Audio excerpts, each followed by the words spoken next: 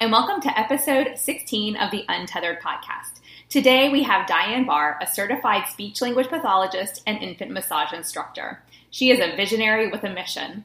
For almost 40 years, she has treated children and adults with feeding, motor speech, and mouth function problems. While she is a speech-language pathologist by training, she has also honed her skills as a feeding therapist, published author, international speaker, university instructor, and business owner. She maintains a private practice, writes articles appearing in a variety of publications, and is interviewed frequently on radio and for magazines. Diane is the author of the textbook Oral Motor Assessment and Treatment, Ages and Stages, and 2 parent professional books. The first one being Feed Your Baby and Toddler Right, Early Eating and Drinking Skills Encourage the Best Development, and the second one being Nobody Ever Told Me or My Mother That, Everything from Bottles and Breathing to Healthy Speech Development. Quick disclaimer, all information, content, and material of this podcast are the opinions of the speakers and is for the informational purpose only and not intended to serve as a substitute for the consultation, diagnosis, and or medical treatment of a qualified healthcare provider.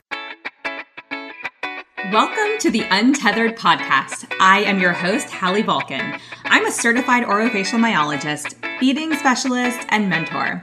This podcast is all about getting your questions answered and collaborating with colleagues to bring you the most up-to-date information in the orofacial myofunctional therapy, tethered oral tissue, and airway space.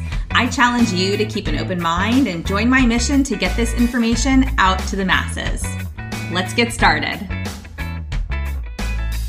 Well, Diane, I just want to thank you so much for joining us today. You're welcome. And I know that we have a lot of great things to chat about, so let's just jump right in and start talking about, breastfeeding versus bottle feeding, because I know that I've actually learned a lot from you on this topic, and okay. I'd love to hear what you have to say about this topic, especially with recommended interventions for children who can't nurse well or take a bottle. Okay.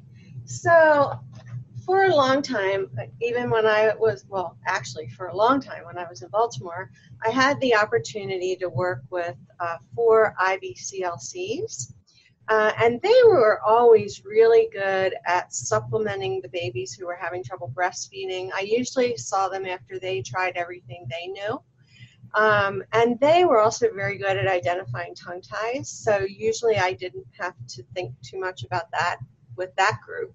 And I dedicated my first book, Nobody Ever Told Me or My Mother That, to them. And then in this book, the new one, Feed Your Baby and Toddler Right, and it's an update of the feeding information that's also in 2010 book. And because we have so much new information. So we've always suspected that breastfeeding and bottle feeding were different processes. But now we have the research to show it. And so in chapter 2 of that Feed Your Baby and Toddler Right book, I've got a side-by-side comparison. And so if you're a therapist and you have that book and you don't want to overwhelm a parent by having them buy the book, one of the things you can do is just share a single page with them so that they understand that, for example, if you're bottle feeding, you're going to get your jaw to a certain height. There may be a tiny bit of jaw movement in there. It's very tiny. Hopefully it's up and down, not front back, because that's the way the jaw is supposed to move, up and down. And you're going to get a lot of cheek and lip movement, which is why babies who are missing sucking pads, which we'll talk about, why they can bottle feed often and not breastfeed well. So breastfeed, I love the way Kathy Jenna, who's coming here to do a workshop for us. I love the way Kathy Jenna explains this in her book. I think it's called Supporting Sucking Skills. But you can look her up. She has a website. She's a wonderful IBCLC. She's helped me out a lot with my information when I've wanted to get feedback. And so she basically says in her book, this is what breastfeeding is. So instead of you basically just putting a bottle nipple in the child's mouth with a latch area, the baby's anterior tongue comes out. We have an anterior tongue response. That's what I'm choosing to call it. It used to just be called the tongue response. That anterior tongue grasps the mother's breast, or at least this is how it's supposed to work, then it's a very sophisticated process. The breast, and yet it's really very natural if you have a baby that has a full set of structures, okay? So then the baby draws the nipple fully into the mouth, which helps to keep that upper palate, that roof of the mouth, spread, because babies are born with a spread palate, and we want to keep it that way. And so then we have the front of the tongue now with the jaw moving up and down in the front, which, as we know later on, that's going to lead us into a mature oral phase swallow with the tongue moving up. Mm-hmm. Okay, and then we have that wave-like motion and the pressure changes toward the back of the tongue. And so a lot of parents will, the IBCLC will bring the child to me usually after they can't seem to problem solve some of these things. And that was the case in Maryland. And so I have an e-course that anybody can have for free. Yeah. All you have to do is email me, dibahr@cox.net, dibahr@cox.net, and I will give you the free e-course on newborn and infant mouth development that basically shows you these kinds of things. So one reason, say a mom's been breastfeeding, been pretty successful, then suddenly she wants to go back to work or whatever and can't move the baby onto a bottle, it's because they're completely different processes. So there is a big difference between breast and bottle feeding.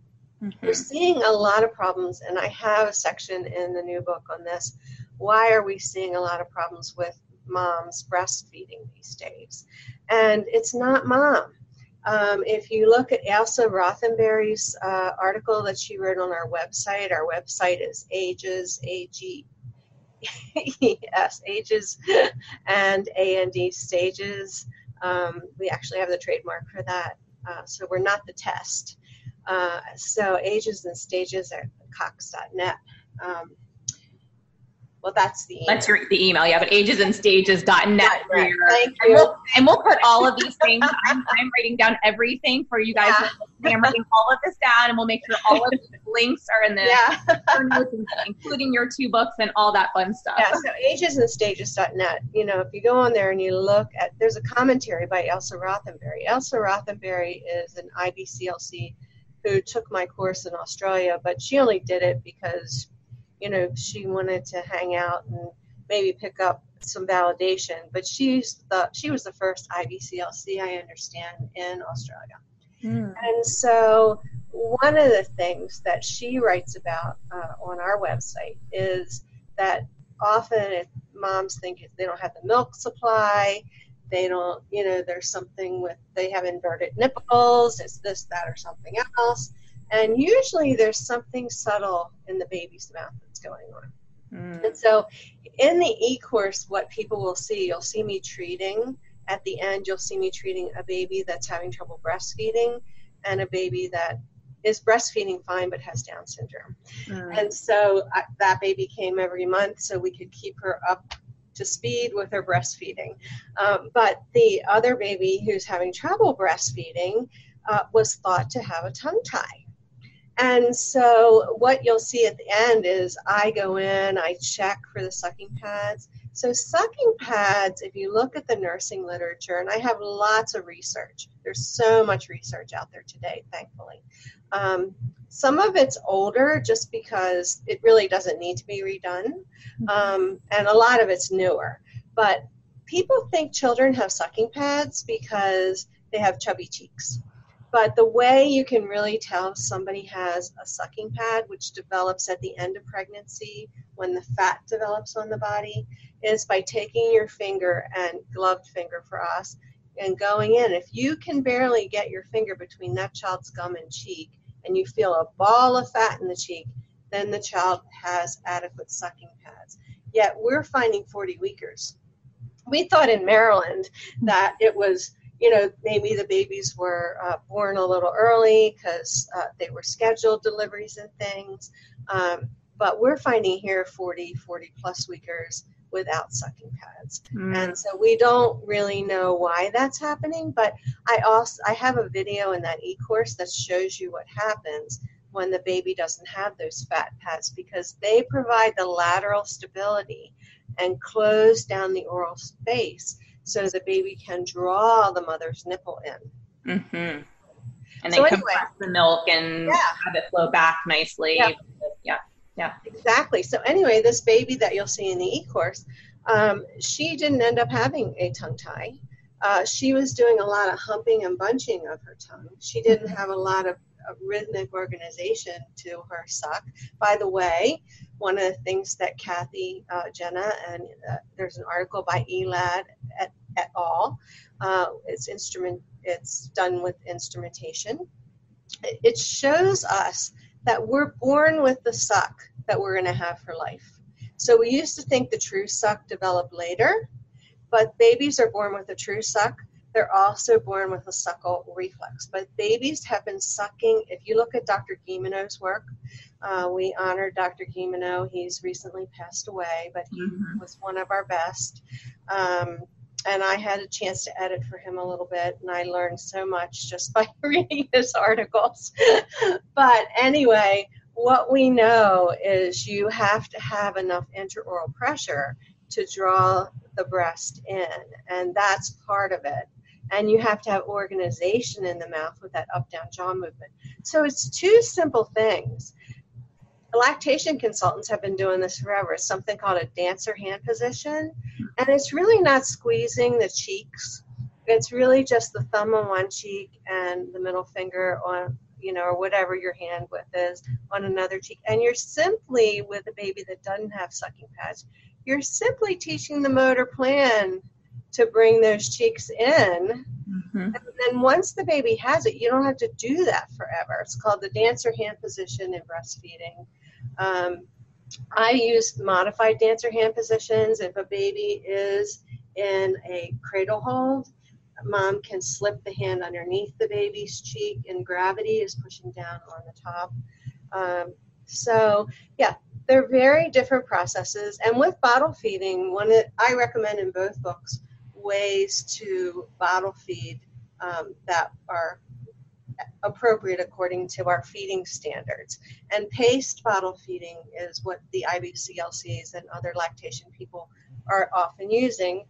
Now they're getting a little more sophisticated. There's one group that I talk about in the book, and I can't remember their names off the top of my head, but they're actually matching the flow of the bottle with the mother's milk flow. Is that Ensign? It may be, yeah. It's in the book. I don't know, but Nina Johansson. Yeah, because they sent me some samples, and just the nipples even that they've sent that we've used with some of the other bottles are phenomenal. Yeah, because you see all these bottle nipples on the market, and yet I just spoke with another therapist last week, and she's still using the Playtex Nurser. I mean, that's the one we've used forever. My daughter used it to supplement her breastfeeding. She has three young children. She's also a feeding therapist. So paced bottle feeding usually recommends a slow flow, waiting till the baby's ready to eat. You roll the bottle nipple in. I like a rounded nipple for tongue cupping. But really, there's no orthodontic nipple, no matter what anybody says. Because thank you for saying that. There's no nipple like mom. That's right. There's nothing we have that's going to keep the palate spread. And it's the same with pacifier use. Pacifier use, pretty much the same guidelines. I only have parents use a pacifier if they absolutely need it, if the baby can't self-calm. And the parent can't always be putting their finger in the child's mouth to calm them. Yeah. But in hunting and gathering societies, if you read Ashley Montague's work, he was an anthropologist. He did some of the best research. And what he found was that in hunting gathering societies, mom would carry baby around in like a sling all day as she was doing her gathering and her chores. And baby could latch as much as 100 times for either comfort or for feeding. So, but moms can't do that today. It's just not realistic. So that's why I wrote these books, for your typical families as well as your families who are trying to keep their children with disabilities on track. Because at Loyola, we found with our children with Down syndrome, we saw them at Loyola University in Maryland. We saw many of them from birth. And we found that when the parents kept the feeding on track, this was my daughter's thesis actually, that we didn't even have tongue thrust or a lot of those things that are mentioned in the literature with children with Down syndrome. And so, it really is, and there's a lot of other stuff, postural control and all that. So we talked about breast and bottle feeding. Did I answer your question about the child who can't nurse well? Yes, yeah, absolutely. And I think, kind of going forward related to that question, but then when you do have tethered oral tissues involved, I know you had mentioned a case where you thought that was the case, but it actually was not what was impacting her feeding. How have tethered oral tissues impacted feeding for your patients or clients, Right. When that has been a factor? Yeah, so with the child in Baltimore, what you'll see me do at the end of the e-course is you'll see me organize her jaw. So she's chewing just on the fleshy part of my finger on one side and then the other. Then I turn my finger over because I couldn't get tongue cupping. Then I do some carefully applied cheek support, not squeezing, and I get a tongue cup and her tongue comes out over the lower gum. So we know even if she had a tongue tie, it wasn't a significant factor in what we were doing there. The other thing that I want to mention before we move on from this one question is there are many ways to feed a baby. So Kelly Mom, there's a great article on Kelly Mom. If you can't find it, Kelly Mom is a research-based breastfeeding site. And you will see lots of ways to feed a baby. And your lactation people know this. And so I just did an interview with a student who's doing a research project. And what I said is, I don't try to do the lactation consultant's job. We work together. And we videotape everything we do so the parent can review or anybody else who needs to review. We give the parent practice with what they need to do. So yes, tethered oral tissues. So say a child is restricted in utero. So I've written about this. I wrote a chapter for Licia Pasquet and Dr. Sabina. I can't remember her last name right now, but the book should be coming out soon. And we go all the way back into utero in that chapter. And so with that, if we have a child, and Dr. Guimeno and others have taught me much about this, if we look in utero, that child with a tongue restriction is not going to be sucking normally. So they're not going to come out with a suck. Well, they might come out with a suck, but it's not going to be a suck that is going to be effective, usually, if it's a significant tongue tie. So, and posterior, if you look at Irene Marquezan's work, Roberta Martinelli from Brazil, you can read all about the different tongue ties. And also Kathy's supporting sucking skills. I think that's the name of it. Pardon me, Kathy, if I'm not getting the title quite right, but people will just look you up. Her name's Catherine Watson Jenna, and the book is just excellent if you want to figure these things out. So anyway, when we had preemies years ago, before we had a lot of tube feeding, we fed babies with open medicine cups. And there are supplemental feeders, there's all those ways. And the lactation people know that. So, they come in, they've tried these different things, we work beside each other, and then we just see what works best and is most effective. So there are many ways to do this. We just need to have this team, I feel. Okay, now to TUTS. So that baby is tied in utero. They're going to be sucking amniotic fluid, but not in a typical way if they're significantly tied. And so then what's going to happen is they'll come out. If a child is born with a high narrow palate, and the reason a high narrow palate is problematic for anybody is that when the roof of the mouth goes up, it makes the nasal area smaller, which makes breathing more difficult. And so anyway, that's one of the reasons that we do jaw work. But anyway, if a baby is born with a high narrow palate, you better look for tongue restriction. because there's some reason the tongue, and that's what you do as an orofacial myofunctional therapist, and we do as feeding therapists and motor speech therapists, is we teach people to have a resting position with the tongue and the palate, and the baby should have that in utero. Okay, so if your baby comes out snoring, I have one of these kids in the e-course, then somebody better look at whether there's a restriction. Also, I think babies, I know Brazil may not be perfect at what they're doing. You know, people tell me that. I don't know. I think they're way ahead of us. Oh, absolutely. With their infant screenings in the hospitals, I mean, they're light years ahead of us. So my opinion, we should be releasing those tongues at birth and then getting in there and getting our lactation people to help the mom work with the best suck possible. Because if that baby's been sucking with a tether, then that baby's been using a different motor plan than when that tether is released. And here is the problem. So now so my people in Baltimore, I can't remember having to deal with it except that one child where they had a question about it because they took care of it, you know. Not the lactation people, but they followed up in a way that it was taken care of. So I didn't have to really deal with it that much, tongue and lip ties. But here, you know, in Las Vegas, our teams, we're really growing as a medical community. Our teams are really coming together. We're getting this information. And so many times I'll get a child that's not released till 4 or 5 months of age. And then that child has used a compensatory strategy for all that time. Yeah. So and then the parents are asked if it's a laser release to do tongue lifts and keep that area open, that diamond area open. But a lot of the parents aren't comfortable going in their baby's mouth. So what we're doing as much as we can, and this is true of all of us, you and everybody who does this work. Robin Merkel-Walsh has just written something.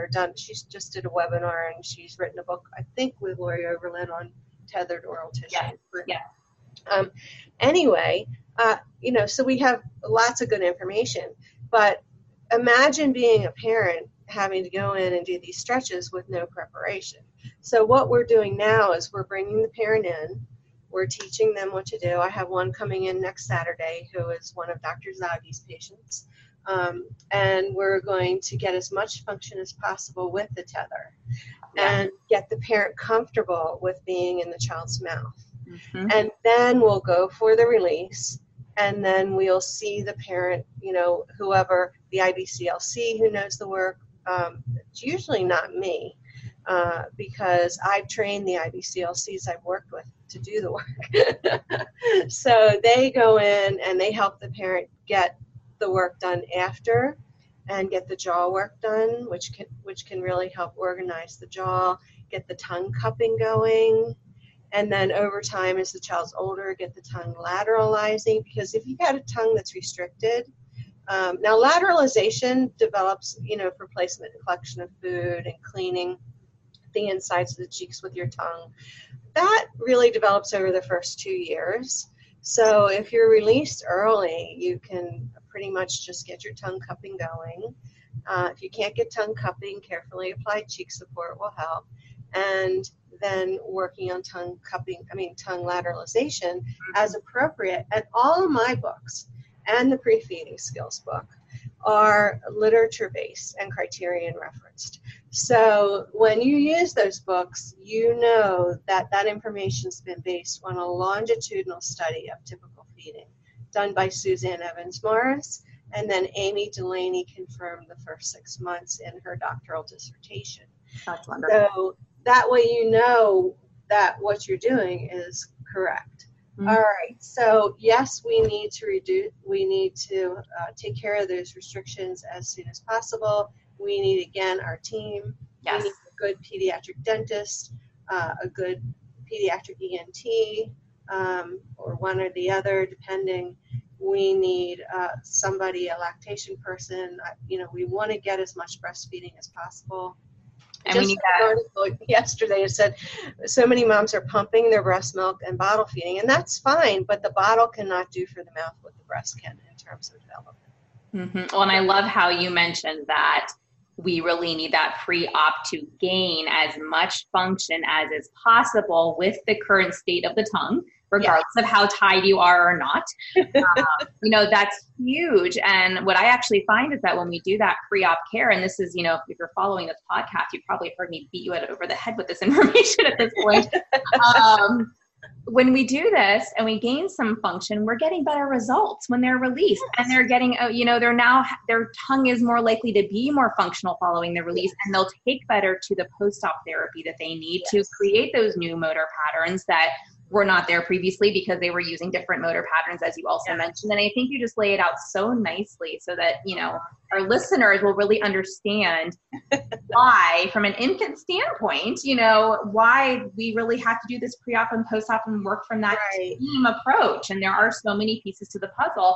And we can just throw it all on our parents and say, it's unfair. Parents aren't prepared for feeding most of the time. That's why we need Tanya Stegan-Hansen and I, she's the OT I work with, we're going to be doing some things. We hope to get some materials into the American Academy of Pediatrics.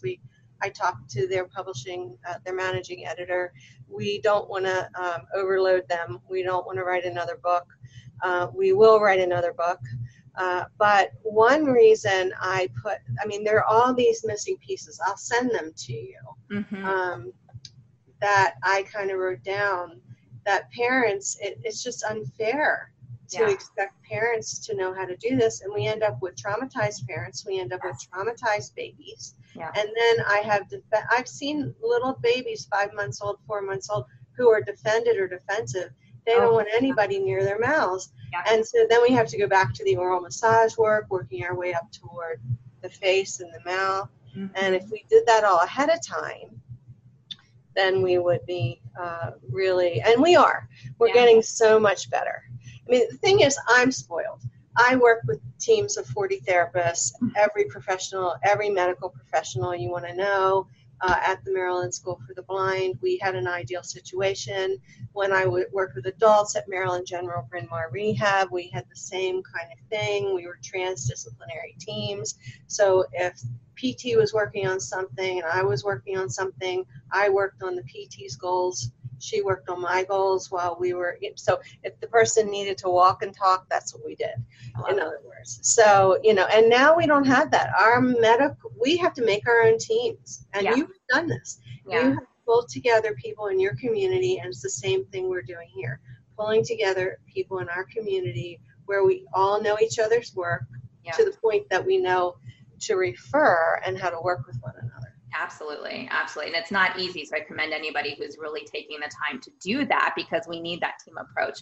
Now, you mentioned something about posture a minute ago, and it made me think, like, my kiddos who I see, some of these babies who I've seen kids who they can't be held in their mother's arms to feed because of the sensory motor things going on. They can't, need to lay on the floor. They need to be in a certain position and a certain or whatever. Well, can we talk a little bit about postural development versus development? This is a big one, and you might think it's crazy when you see the tummy belly time checklist in chapter 1 of the new book. I love it. I love that checklist. What I'm finding is parents, we have the information from Lois Bly, who's an NDT therapist who I took a course or two with.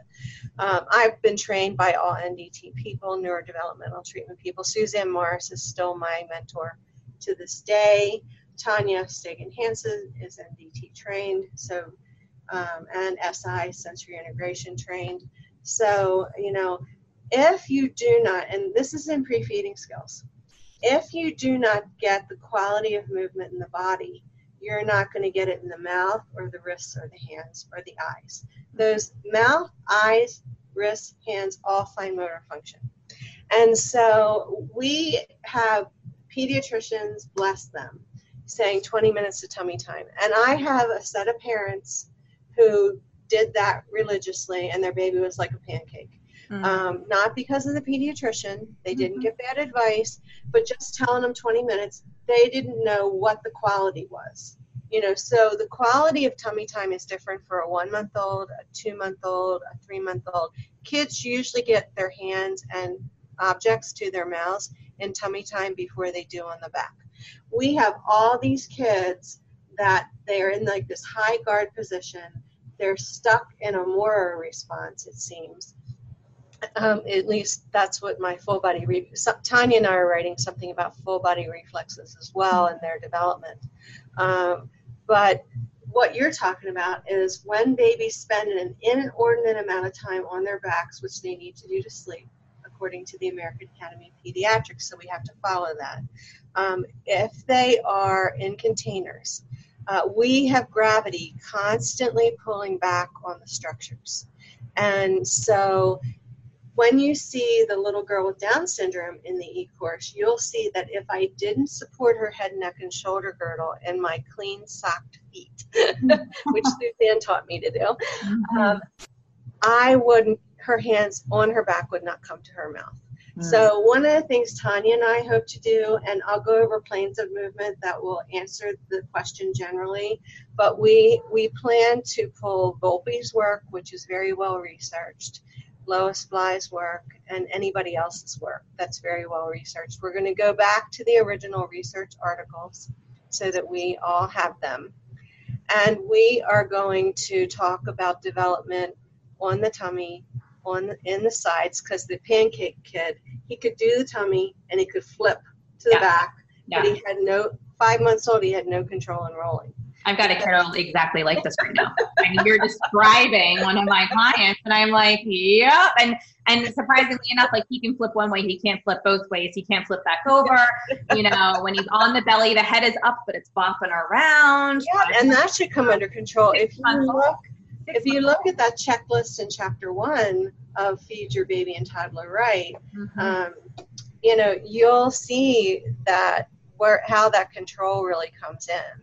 Yeah, and then how it impacts adding in the solid feeds as well, which is another great place to go next, because you need When I tell parents, your child is not ready to eat because they can't hold their head up at 6 months, they look at me like I have 15 eyeballs shooting out of my head, and I'm like, well, we really have to think about airway and can he breathe before we allow him to start putting these solids in this position. I'm gonna put my finger up so I remember to talk about planes of motion in the body. But back to your airway thing. Yeah. The IBCLCs in Baltimore, they made sure a baby could breathe in their car seat. Or the parents could take them home in the car seat. Wow. So they made sure that this happened, because guess what? Especially if you have a baby like me on the low side of normal in terms of muscle tone, So what's happening if we're on our backs all the time, if we're in containers, is gravity's pulling all those things back. And that's why I like the dentist I'm working with. She has a myofascial worker, which I'm also trained in all of that. I went to the Baltimore School of Massage. I'm myofascial trained. I'm craniosacral trained, but I don't do that. I just help see where we might need to go, and then I send them to the person.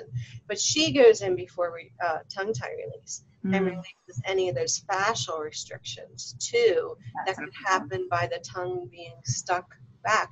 And it's why adults have sleep apnea, and we have more children with sleep apnea than we know.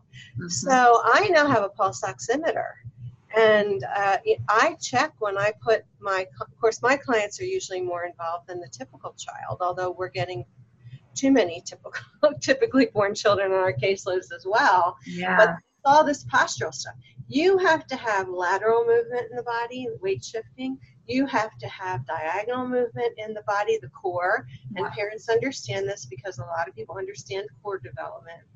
So you have to have rotational movement in the core in order to get those movements in what we call fine motor function, and that's when you say they're not ready to eat. So I was talking to a family from Australia, and the baby wasn't really crawling. The baby was just bunny hopping, like forward. And the baby only had a single plane of motion, anterior, posterior, in the mouth. And so first thing I said, you're not going to guess what I'm going to tell you first first thing you have to do is get an OT or PT to work with you to get those planes of movement in the body so we can get those planes of movement in the mouth. Because interesting. Yeah, exactly. So I did talk about that. What would you like to talk about now? So are there any like major red flags that you see, whether it's in newborns, infants, or toddlers, as far as swallowing disorders go? Because I know people go like, oh, they must have a tongue tie, and that's obviously not always the case. So like, what are other red flags? I know we've talked about some of these things kind of throughout what we've chatted about, but just to give like a little bit of a list to our listeners. And there are a lot of people like me who have done quite well in our lives. We've compensated with a posterior tongue tie. Yes. My ENT won't do anything with that because my airway is already too small. And that's because I had my palate pulled in, it's high and narrow, teeth were removed with typical orthodontic work. We now know not to do those kinds of things. Red flags are if they're not on track. I mean, that's why I put those checklists in every chapter of Nobody Ever Told Me or My Mother That, and in the first chapter of this new one. And they're cheap. I mean, the books, relatively speaking, one's like at the most $15. You might get it for $10 on Amazon. Then the other one's like $25. You might get it for $20. I mean, the thing Perfect. So I'm going to put those in the show notes. So if people are wondering, like, what are the red flags? When should we be concerned? I love how you said, like, if they're falling off the checklists. If they're falling off the checklist. In the Nobody Ever Told Me or My Mother That, those speech checklists will not change, even if I do a second book to update speech. What will be updated will be the literature, because we have a lot more motor speech literature now. Well, let's go there too. So, as far as like tethered oral tissues and delayed speech, I know we talked about feeding, but speech, what do you see as far as that goes? Well, we for years, so anyway, red flags, get the checklists and follow them. Yeah. And what's nice about the Nobody book is there are free guides on my website, age and topic. So this is like an encyclopedia. I repeat stuff over and over. Okay. So you don't have to go looking for it. It's also on your website. If you go to the age and topic guides that are on my website and you print them out, then if you have a 1-month-old, just go to the 1-month-old checklist. Perfect. Well, you couldn't make it any easier. I love it. And then this one, all the checklists, the new one, are in the first chapter. So, just actually for doctors, and I was going to do an app, but they're so hard to do. I'm still trying to figure out how I can just get the checklists out to people. But I still want them to understand why they're doing the work. So I'm kind of trying to figure that out right now. But look at the checklist and see where your kids are. When it comes to speech, if they're not on the checklist, it may be that they haven't developed certain movements in the body, or if they have developed the body, then maybe they haven't developed the mouth. A lot of people don't know there's a sequence of mouth development. We do generalized mouthing in utero, and in the first about 4 months, that's all toward the front of the mouth. Then we do discriminative mouthing, which is very important for eating, drinking, and speaking, because you have to have good oral discrimination.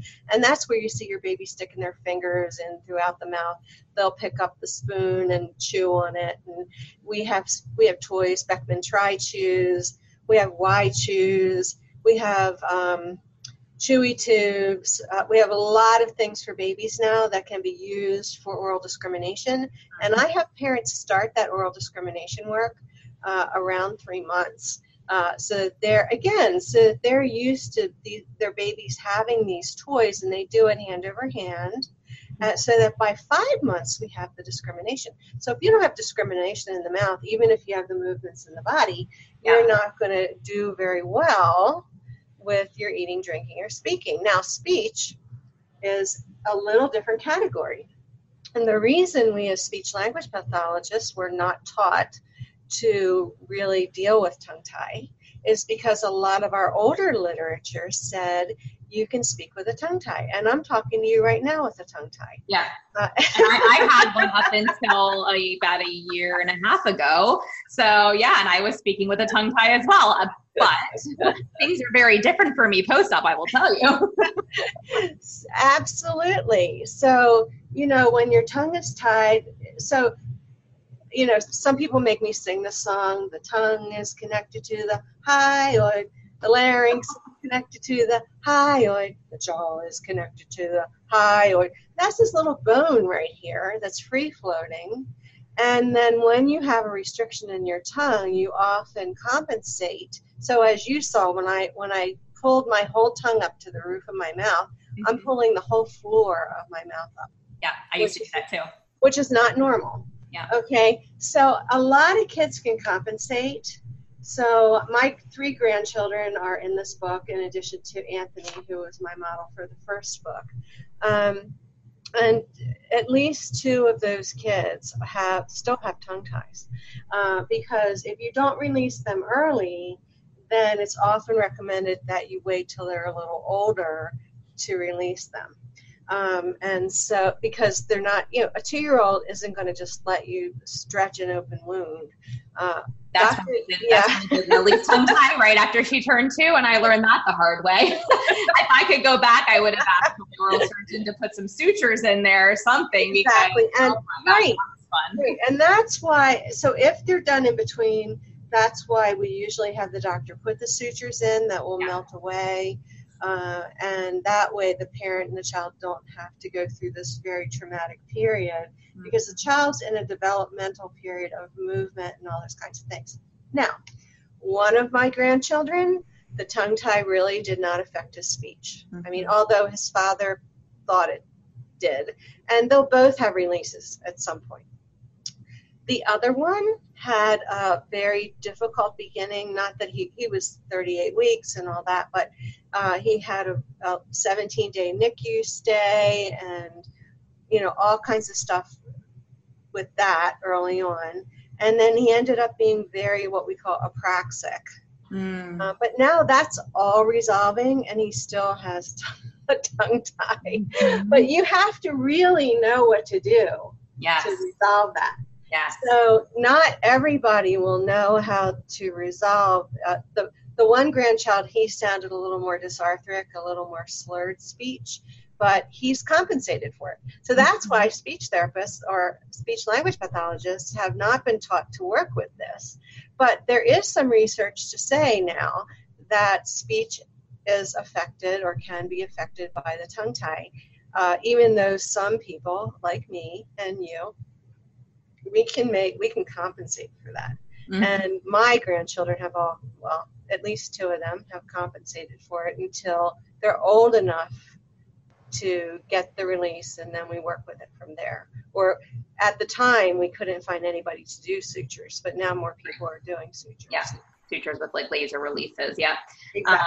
Well, and I think that you make a really good point, because while some people can learn to compensate really well, that kind of goes twofold. One, do you want to have to compensate for your whole life, and what energy are you pulling from where else in your body to make those compensations?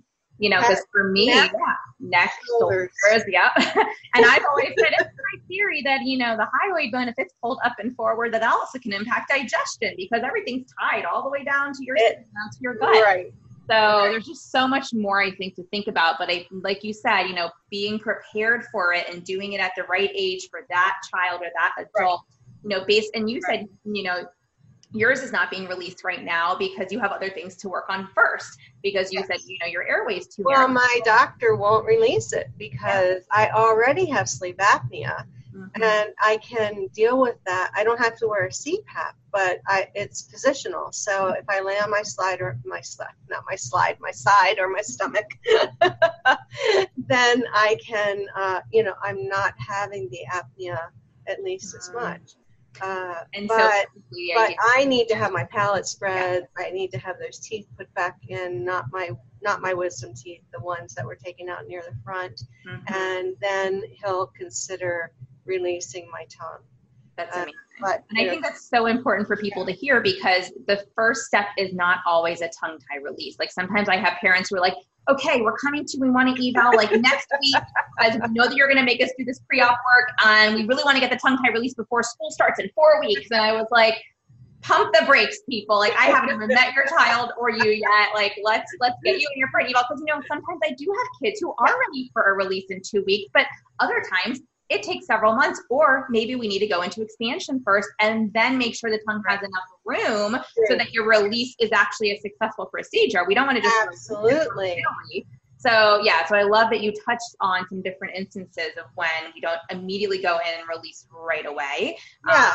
And I think that was just an error. You know, this is whenever I have a conversation with parents listening or therapists listening or other professionals listening, please, this is a no-guilt conversation. Yep. You make the best decision for your child at the time. Yes, so exactly. I've had kids that have had multiple releases. They have scar tissue under the tongue.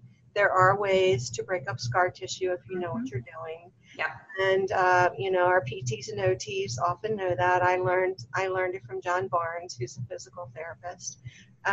So, you know, we can go in and still work with them, even if that's been done.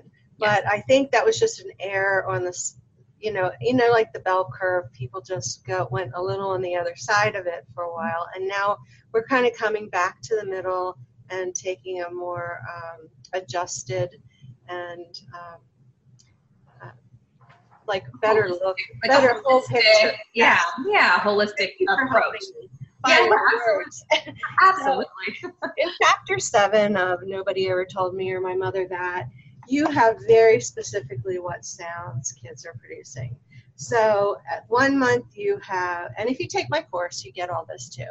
My 12-hour course is the most updated. It's the live course, the one that Hallie just took in Baltimore.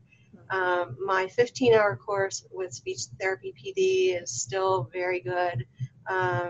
And so that's before I updated it, but it's still very good. And then the one I did for Northern Speech Services, which has me demonstrating, you get to see me demonstrating, and you can do the work along with me. So that's always the best kind of learning, hands-on. I love it. They each have their own value, you know. We're going to wrap up this episode right here and continue with part 2 in the next episode. Thanks for listening to this podcast. If you want to hear more of these Myo, Tots, Airway, and feeding related episodes, be sure to leave a review on Apple Podcasts or pledge a small amount on patreon.com/the Untethered Podcast. If you found value, others you know in this space will too. So be sure to share this episode on your social media platforms and join us over on Facebook, on my Facebook page at Hallie Bulkin Biz, on Instagram at Hallie Bulkin, and you can head over to untetheredpodcast.com to grab a copy of the show notes, where you can also subscribe to be kept up to date on the latest podcast episodes. Big shout out to Dana McKay, podcaster extraordinaire, for editing and helping me keep this podcast alive.